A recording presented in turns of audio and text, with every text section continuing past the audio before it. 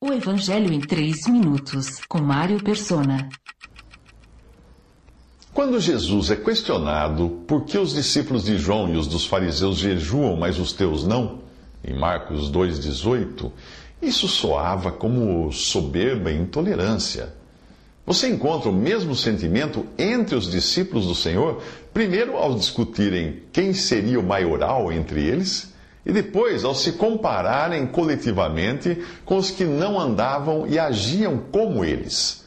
A jactância individual aparece na discussão entre os discípulos acerca de qual deles seria o maior. E a jactância coletiva, quando eles dizem: Mestre, vimos um homem expulsando demônios em teu nome e procuramos impedi-lo, porque ele não era um dos nossos. Lucas 9, 46 a 50. Coisas assim levam à divisão entre irmãos e à intolerância. Se você detectar no seu coração algum sentimento assim, cuidado. Cuidado, porque ele pode se transformar numa rampa que descamba no desamor e na crueldade.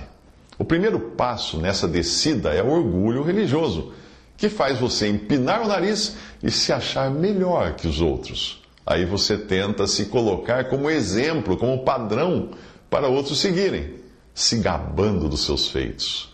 Todavia, ninguém tenha de si mesmo um conceito mais elevado do que deve ter, diz a palavra de Deus. E cada um examine os seus próprios atos e então poderá orgulhar-se de si mesmo sem se comparar com ninguém.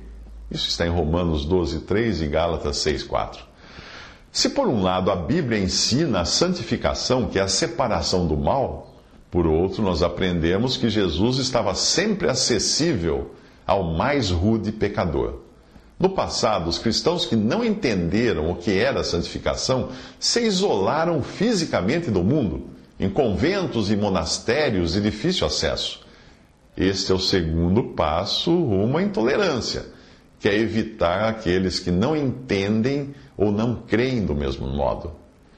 Em seguida vem a opressão passiva.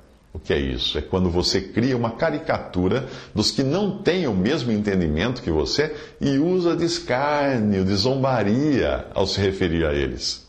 Os coríntios estavam assim. Eles achavam que os dons e o conhecimento que tinham havia sido conquistado por sua sabedoria, por seus esforços, mas Paulo adverte eles: quem torna você diferente de qualquer outra pessoa? O que você tem que não tenha recebido de alguém? E se o recebeu, por que se orgulha como se assim não fosse? 1 Coríntios 4, 7. No fim dessa rampa que despenca até você discriminar tudo e todos, você passa a opressão ativa e a perseguição dos que não concordam com a sua fé ou ponto de vista. Foi o que fizeram as cruzadas, a Inquisição e outros movimentos ditos cristãos que matavam em nome de Deus. Hoje, são os radicais islâmicos que aprenderam a fazer isso e adotam a mesma prática que não tem nada de divina. Visite 3minutos.net. Dúvidas? Visite respondi.com.br. Adquira os livros ou baixe o e-book. Também para Android e iPhone.